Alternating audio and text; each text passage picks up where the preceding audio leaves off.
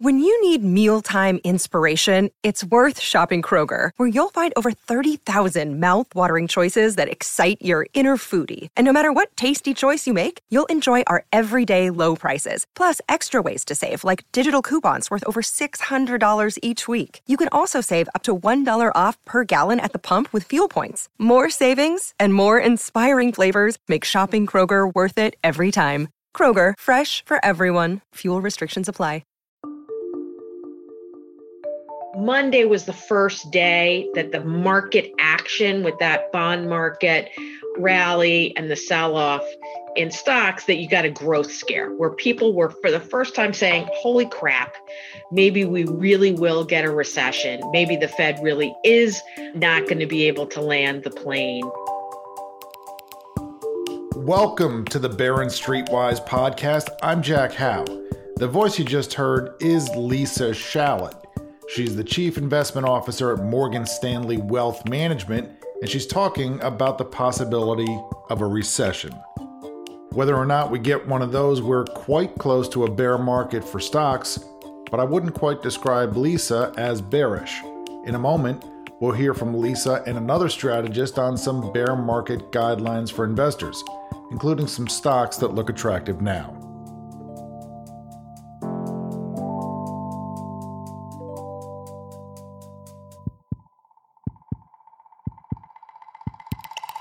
Listening in is our audio producer, Meta. Hi, Meta. Hey, Jack. I want to thank you and Jackson for doing a great job on the podcast while I was on vacation for 2 weeks. Well, happy to. Did you have fun? Mostly. I went to a water park with my family, and I did fine on the barreling baboon and the rippling rhino, but I hurt my tailbone on the anaconda. Oh, no. Yeah. At that point, the screaming hyena was out of the question. I was pretty much laid up for the afternoon at the Thirsty Turtle.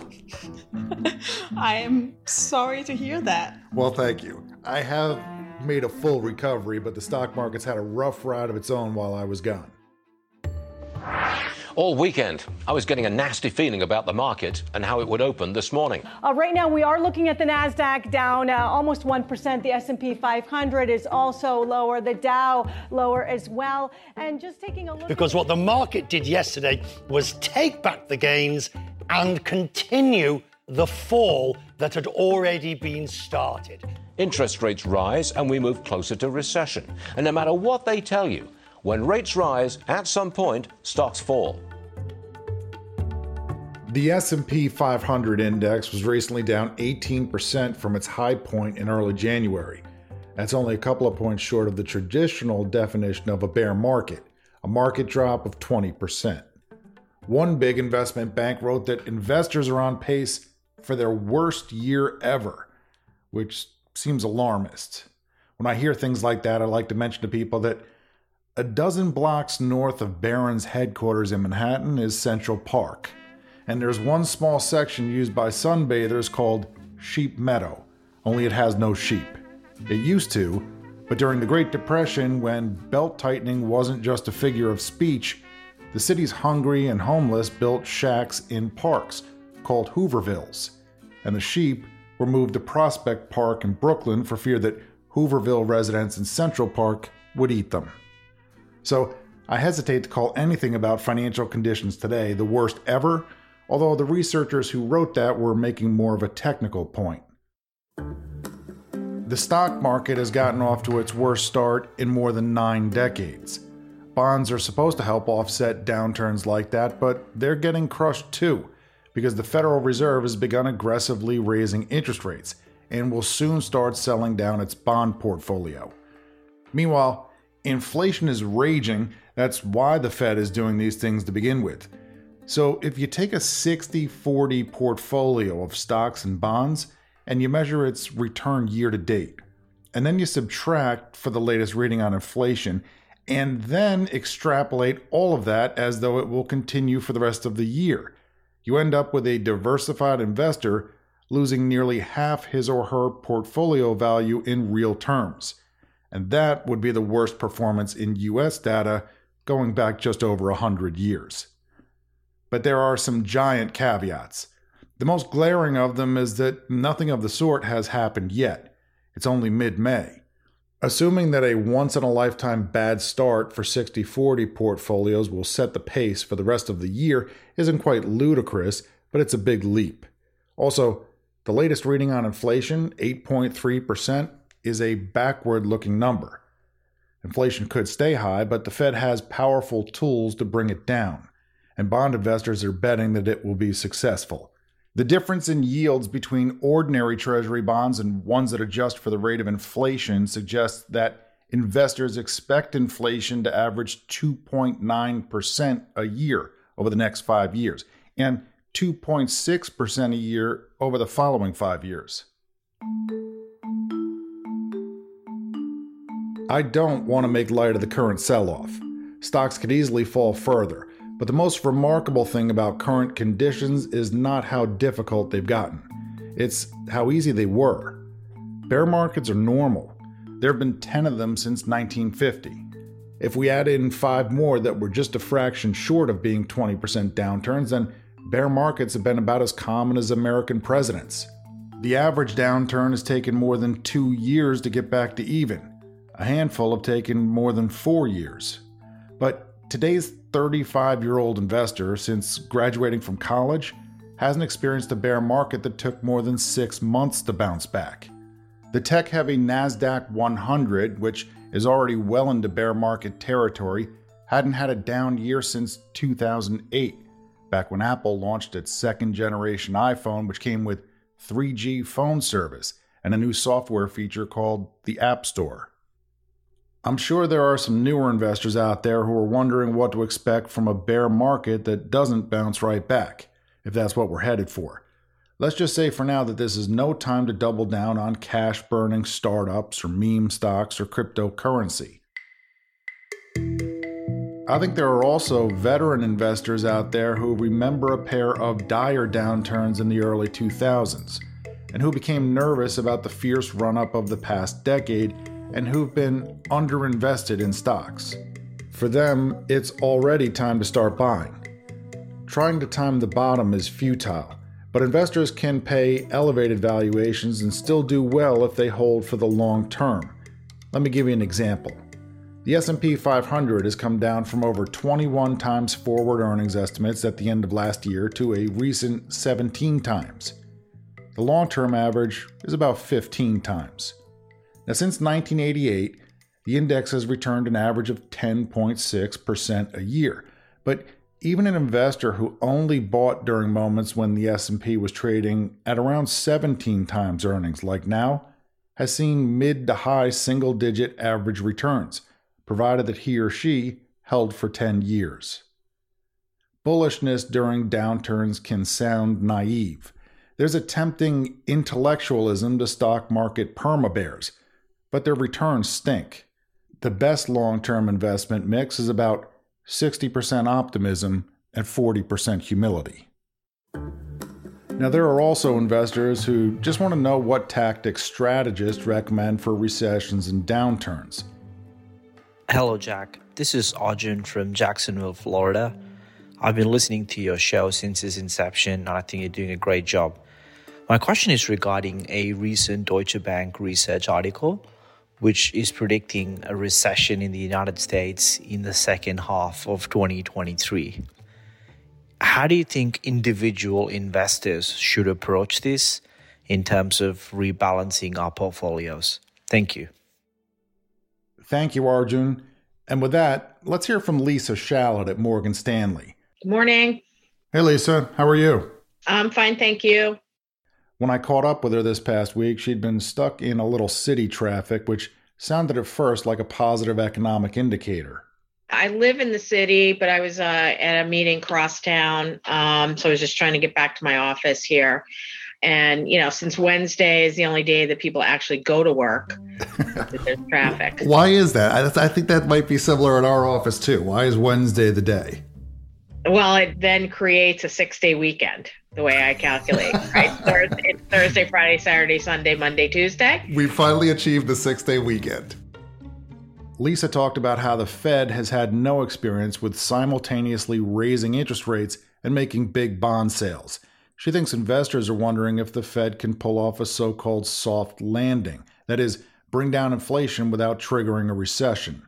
She notes that the so-called Fed put, the belief that the Fed will ease conditions if needed and get the stock market roaring again as a result, is pretty much gone. Let's pick up the conversation there. Lisa was talking about how much further the stock market could fall under a gloomy scenario. That means the worst case scenarios, there's probably another 20 to 30% that could happen. That could. Okay. And I think what I'm trying to say is last week, I think people were putting kind of a zero probability on that scenario. I think this week that suddenly has maybe a 10%. We're not at 80 or 90 for sure, but it is now on the table. And to your point, the Fed put for the first time probably since 2009, since the great financial crisis, is gone. They've got no room short of a deep recession and short of another 20 to 30% downside in this market to bring back that Fed put. Is it too early for investors to be thinking about buying? I mean, people who've got the stomach for it, the S&P 500, I don't know what it's down now, something more than 15% for the year. But there are plenty of S&P members that are down much more than that. Is it time for shopping yet, or is it too soon for that? I think it's absolutely time for shopping if you're a long-term investor. But I think it's time for shopping at the stock level. And this is what's really key. We're going through a very tough period in the economy. We're going through a period in the economy where overall growth may be slowing, where the cost of debt capital is going up, and the cost of equity capital is going up, meaning companies really have to think about their investments, where costs have gone up, where the scarcity of labor is an issue. And, last but not least, we have these geopolitical overlays. Now, on the most elementary basis, the geopolitical overlay at the minute has produced a 20-year high in the US dollar. Now, a 20-year high in the US dollar may not be bad for US consumers who import a huge percentage of our consumption, but the economy is not the S&P 500 and it's not corporate earnings. Corporate earnings are 40% levered to non-US sales. And that means that our competitiveness is reduced with a 20-year high in the dollar, and we're subject to negative translation of overseas revenues. So there's a lot of factors here that are going to complicate the scenario. If you were one of these people who wanted to go shopping, I mean, what are the kinds of characteristics that people should be thinking about? What matters most right now beyond, hey, this one's down 70%? What are the things that you need? Yeah, given all those factors that I talked about, you need very high quality and reliable cash flows. You tend to find that in companies that have a really good track record of growing their dividends. And so we'd be looking at high quality cash flows, high dividend paying stocks. We'd be looking for management teams that have a track record of navigating recessions or navigating hard times, because that's what separates the wheat from the chaff. So, and that's really where I was getting to, is you don't want to be going whole hog into just buying this ETF and that ETF and trading up and down and sector rotating. You really want to be buying what we think are the winners. Now, one of the things that we've really tried to emphasize is, against this whole backdrop, what defines winners? Is it last cycle's dominant companies, or is there going to be a new set of winners, which history suggests happens almost every time you have a big catalytic shock to the economy, which we had with COVID? So, are a lot of the FANGs and the mega cap tech companies great companies? Yes, but they may no longer be great stocks. And what makes for a great stock? What makes for a great stock is a stock that is priced in a way, right, where the upside that they deliver is not priced in yet, where they can deliver surprises. So where do we think you're going to get surprises? We think you're going to get surprises in financials, in energy, in industrials, in healthcare, in consumer services, in transport, in infrastructure linked type companies. Why? Because these companies no one's betting anything on them at the minute. No one's counting on them to do anything. And the likelihood is that they're actually going to be able to expand margins in this backdrop because they're digitizing their business models.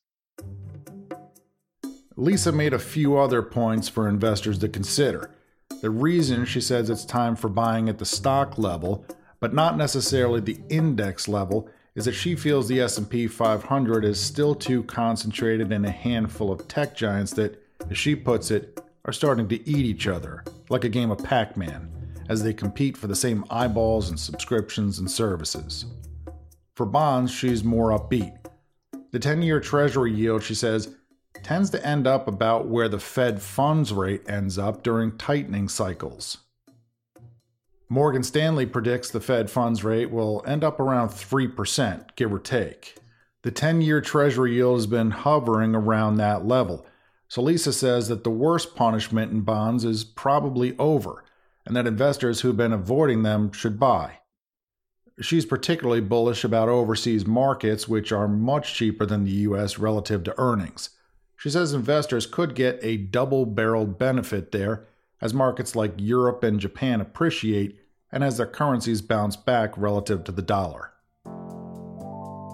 Coming up, one investment bank has a machine learning portfolio model it has used to identify stocks that are well positioned now. That's next, after this quick break.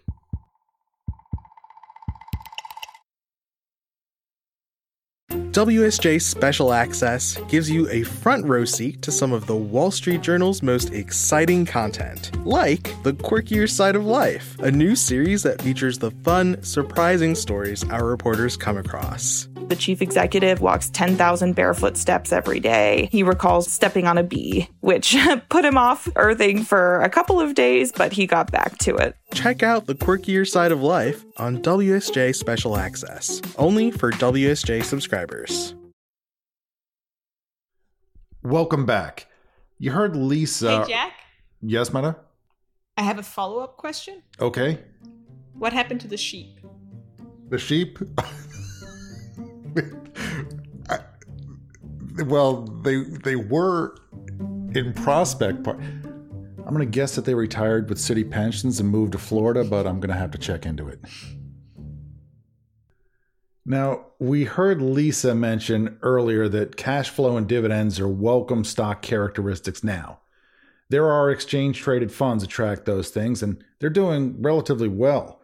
One called Pacer US Cash Cows 100, ticker COWZ, whose top holdings include Valero Energy and McKesson and Dow and Bristol-Myers Squibb. It's about flat this year.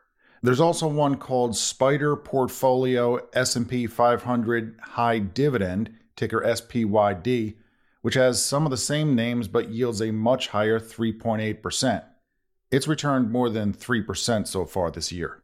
The S&P 500's dividend yield is exceptionally low at the moment, but B of A Securities expects index members to increase their payments by 13% this year. There are many individual stocks in the S&P 500 that have plunged from their highs. Around 200 of them are down more than 30%.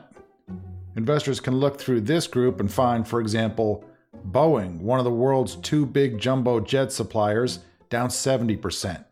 NVIDIA, the dominant player in high-performance computing, down 49%. And BlackRock, owner of iShares and the world's most successful asset gatherer, down 37%.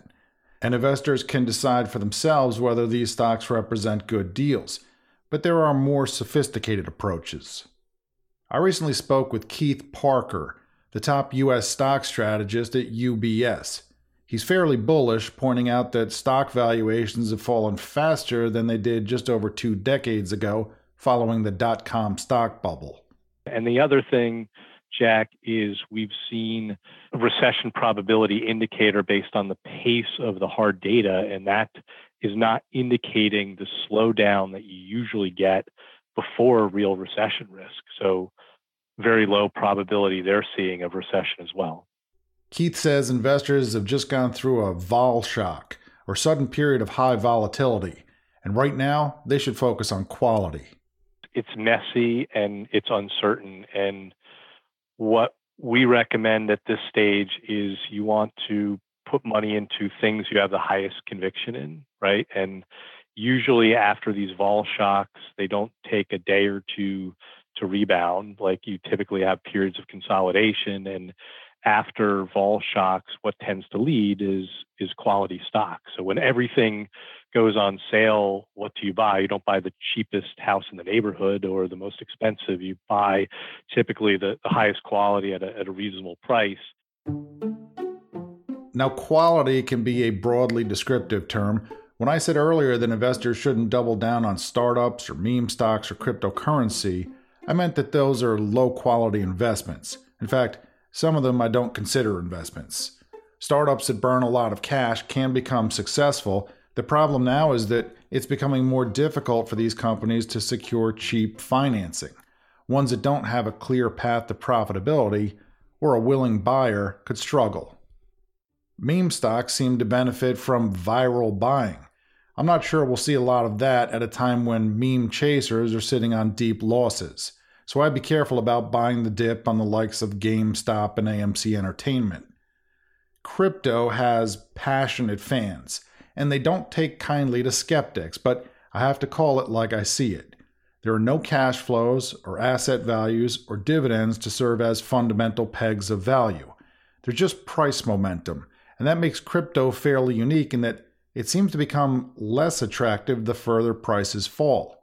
In other words, there's no such thing as value crypto. I think it's fine for the curious to put a smidgen of cash in crypto for fun, but personally, I view the optimal portfolio allocation to crypto as zero. You might disagree.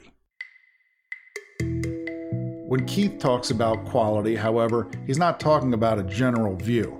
His team has used a machine learning software model to determine which stock market factors bode the best during conditions like we have now, a late point in the economic cycle with the possibility of heading into a recession down the road. Arjun, that's similar to what you were asking earlier. The researchers came up with a list of measures for things like profitability, financial strength, and efficiency, which they collectively labeled quality. Then they screened the stock market for companies with high and rising quality and some other promising signs, like good free cash flow yields and sales growth. The names they came up with included Alphabet, Coca-Cola, Chevron, US Bank Corp, Pfizer, and Waste Management. Tactical investors might want to consider some stocks on that list, but I also think that riding out the downturn with a prudent mix of stock and bond index funds or individual holdings is fine too. In fact, Arjun, my rough plan is to do as little as possible. If conditions worsen, I might complain about it to anyone who'll listen, but I plan to stay invested in the same stuff. I might rebalance my portfolio if one asset class strays far from my preferred allocation, but that's about it. Hope that helps. Thank you, Lisa and Keith and Arjun, and thank all of you for listening. To hear your question on the podcast, just tape it on your phone. Use the voice memo app and send it to jack.how@barons.com. Meta Lutsoft is our producer this week. Write a review on the podcast on Apple. Follow me on Twitter, that's @JackHough, Hough, and whatever you do, stay off that anaconda water slide. Your tailbone will thank you. See you next week.